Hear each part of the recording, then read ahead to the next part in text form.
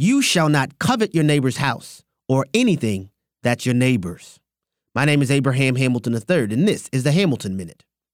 Alexandria Ocasio-Cortez said, an economic system that allows billionaires to exist is immoral. Someone may want to let the former bartender turned congresswoman know that the top 1% of wage earners pay nearly 50% of all federal taxes. The top 10% of wage earners pay nearly 70% of all federal taxes, and the top 20% of wage earners pay about 85% of all federal taxes. That money funds things like our national welfare programs. Don't let them entice you to harbor disdain for the wealthy. Socialists bank on covetousness to gain support for their regressive policies.